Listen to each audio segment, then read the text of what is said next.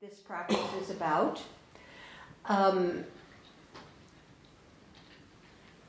Sometimes this paramita of concentration is discussed as one-pointed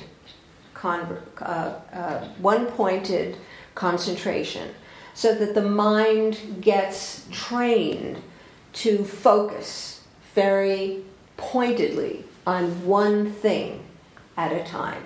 And some people will, in their meditation, will concentrate on a candle or one point on the floor or some mantra that you keep going over and over so that the mind can train itself to get focused and instead of, as we call, monkey mind, to be jumping all over the place. One of the current diagnoses that sometimes people get called on is called ADD, Attention Deficit Disorder, which is kind of an interesting label. That sometimes that there's a deficit of attention that somehow we can't galvanize enough attention to put it on something, that our attention is just scattered, is dispersed all over the place. Well, have you ever considered that it's not the fault of the person with the attention deficit disorder, but maybe due to the fact that there are so many demands on our attention that we just, it's healthy not to be able to pay attention to so many things, that we're not designed to have our attention assaulted the way it is by so many things in the world, that of course we're going to have a deficit of attention because there's just too much coming at us and we can't handle it all. So in a way, I think having attention deficit is a healthy thing. That we have limits, that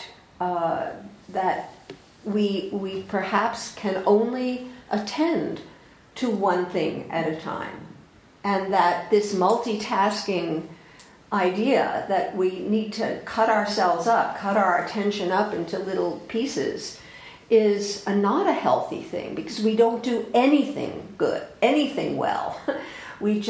I like to say, we dig a lot of shallow wells, but never a deep well. So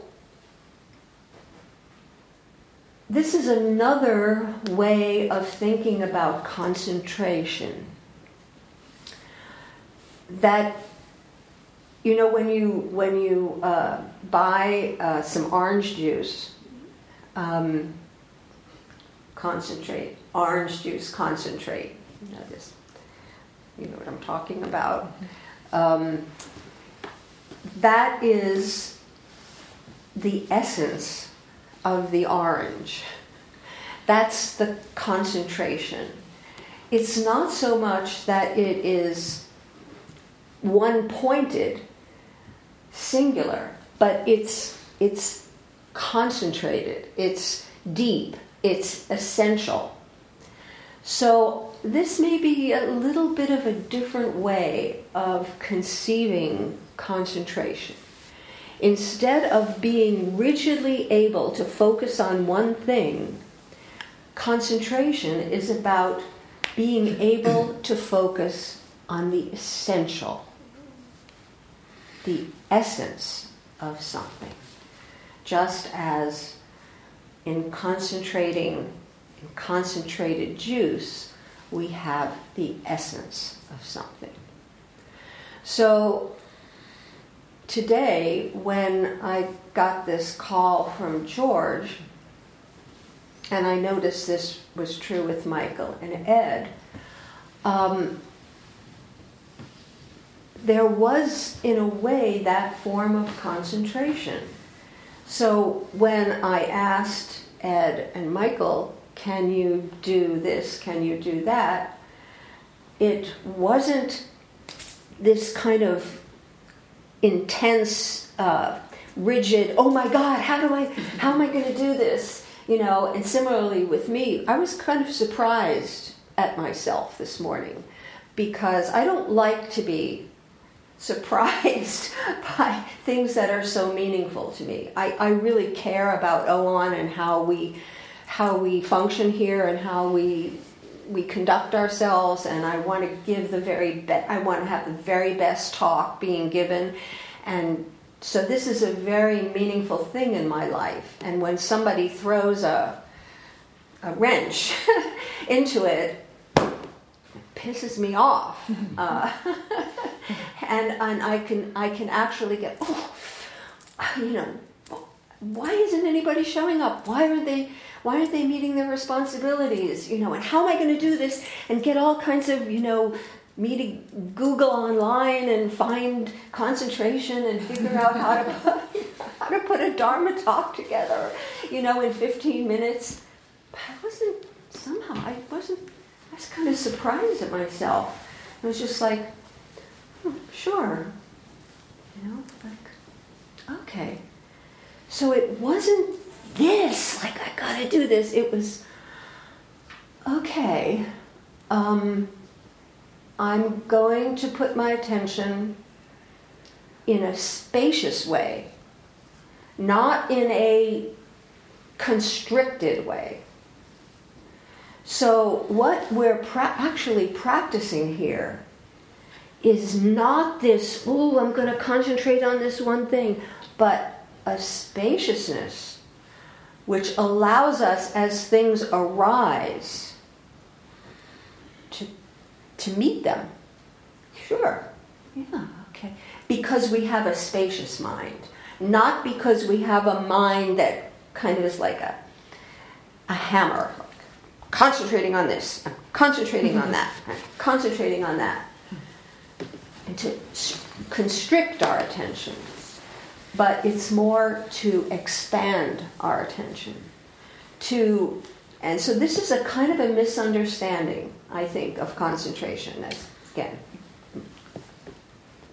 the caveat is always, this is Mado's idea. You do with it what you want to do with it. And I think other teachers would take a different tack on it, probably have a much more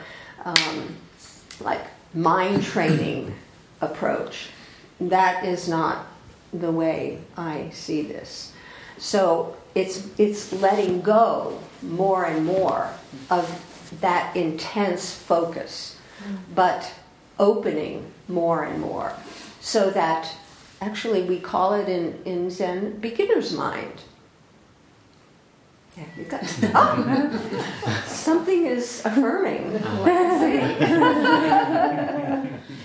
Yeah, so life is full of these surprises, right? The lights go out, someone calls you with an emergency, your toilet doesn't work, your students are berating you, someone in your family gets really sick, a strange cat appears at your door, it's like just life is full of these spontaneous things that we could consider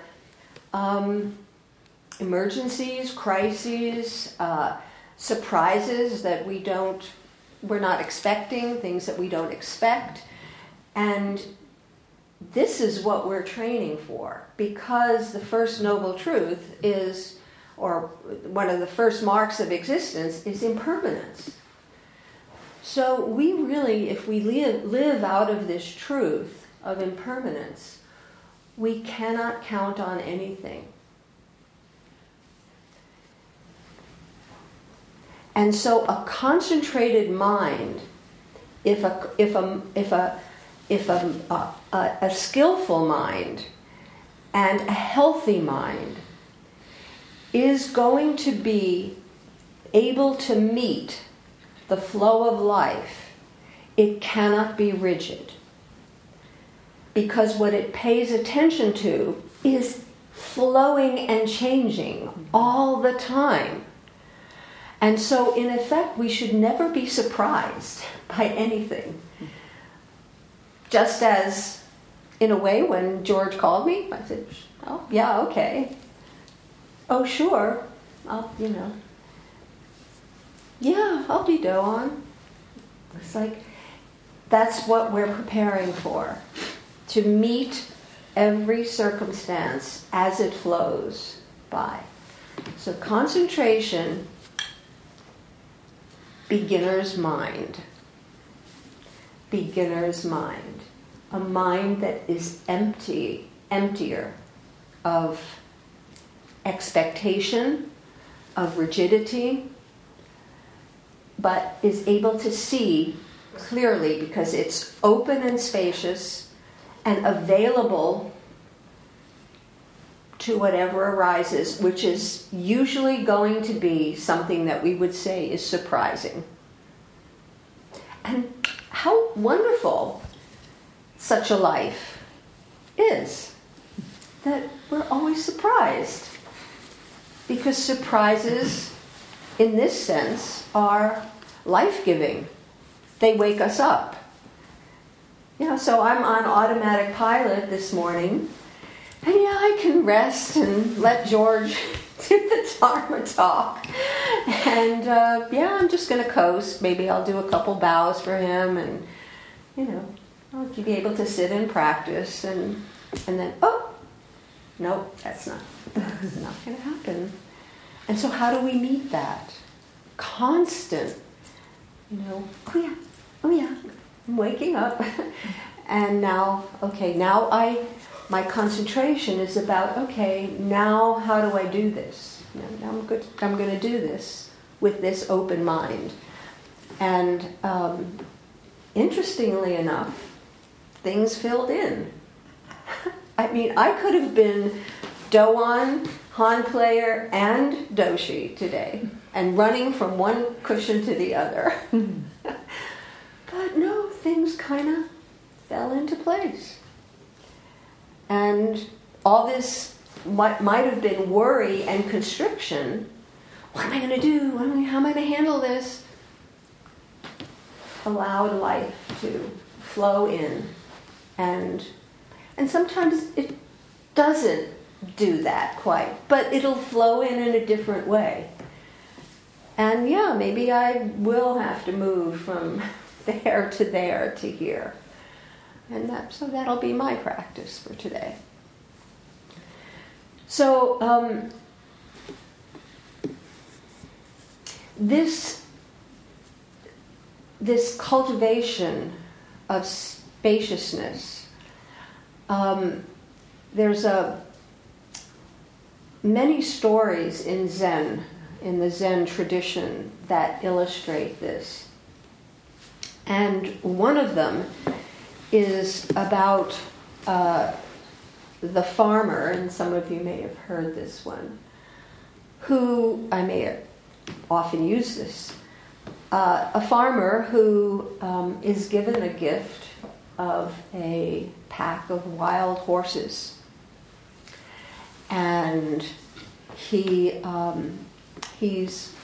training these horses, and his neighbor arrives and says to him, wow, what a great gift of all these wild horses. And the farmer says, maybe. And as the horses develop and continue to live on the farm, one of them happens to knock down the farmer's son in his wildness and breaks the son's leg. And the neighbor comes and says, oh my goodness, what a terrible thing that your son's leg has been broken by these horses. And the farmer says, maybe. It turns out that because the son has broken his leg, he doesn't have to go into the army. Heard this one. And the neighbor comes home and says, oh, what, how great. Your son now doesn't have to serve in the army because he has a broken leg. And the farmer says, maybe. So you get the point that as things occur, we don't grasp on. We don't say, oh yes, this is great. Oh, this is terrible. What happened this morning, this is awful. Nobody showed up.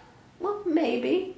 But maybe I get to see Ed practicing the Han and Michael.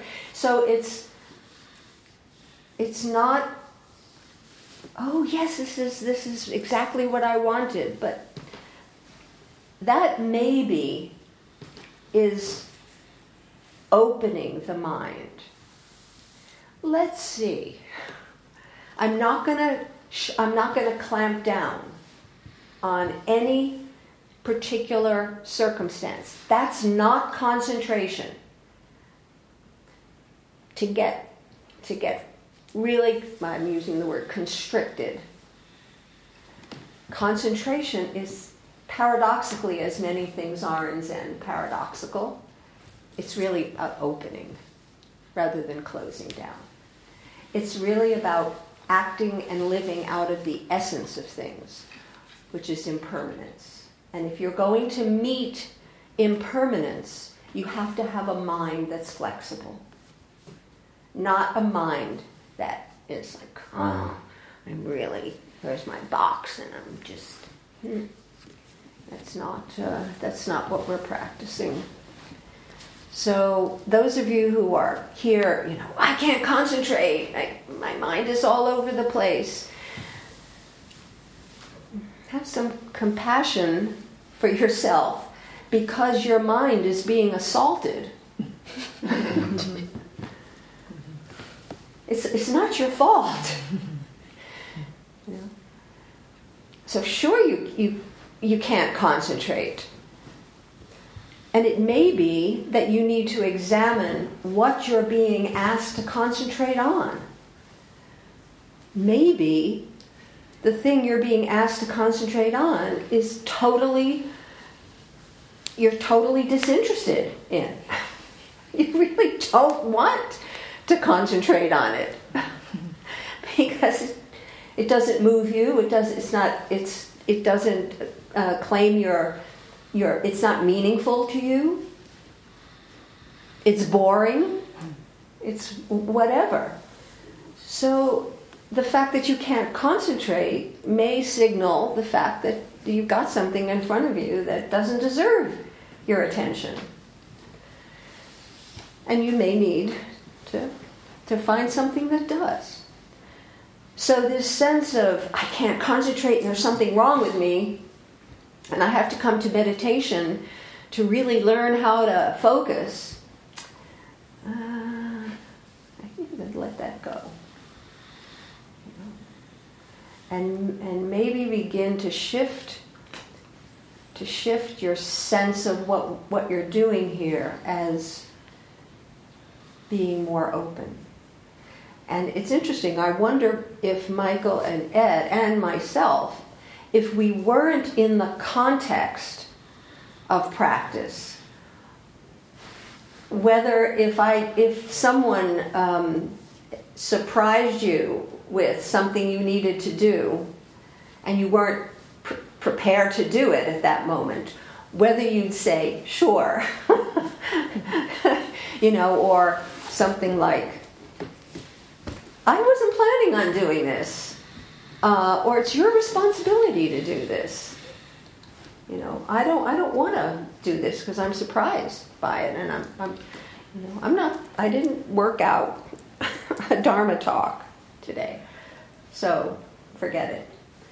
But we were in the context of practice, and so this is something we need to carry with us into our daily life. We get surprised. Sure, I'll attend to this. I'll trust life, trust the flow of life. and it'll be what it'll be.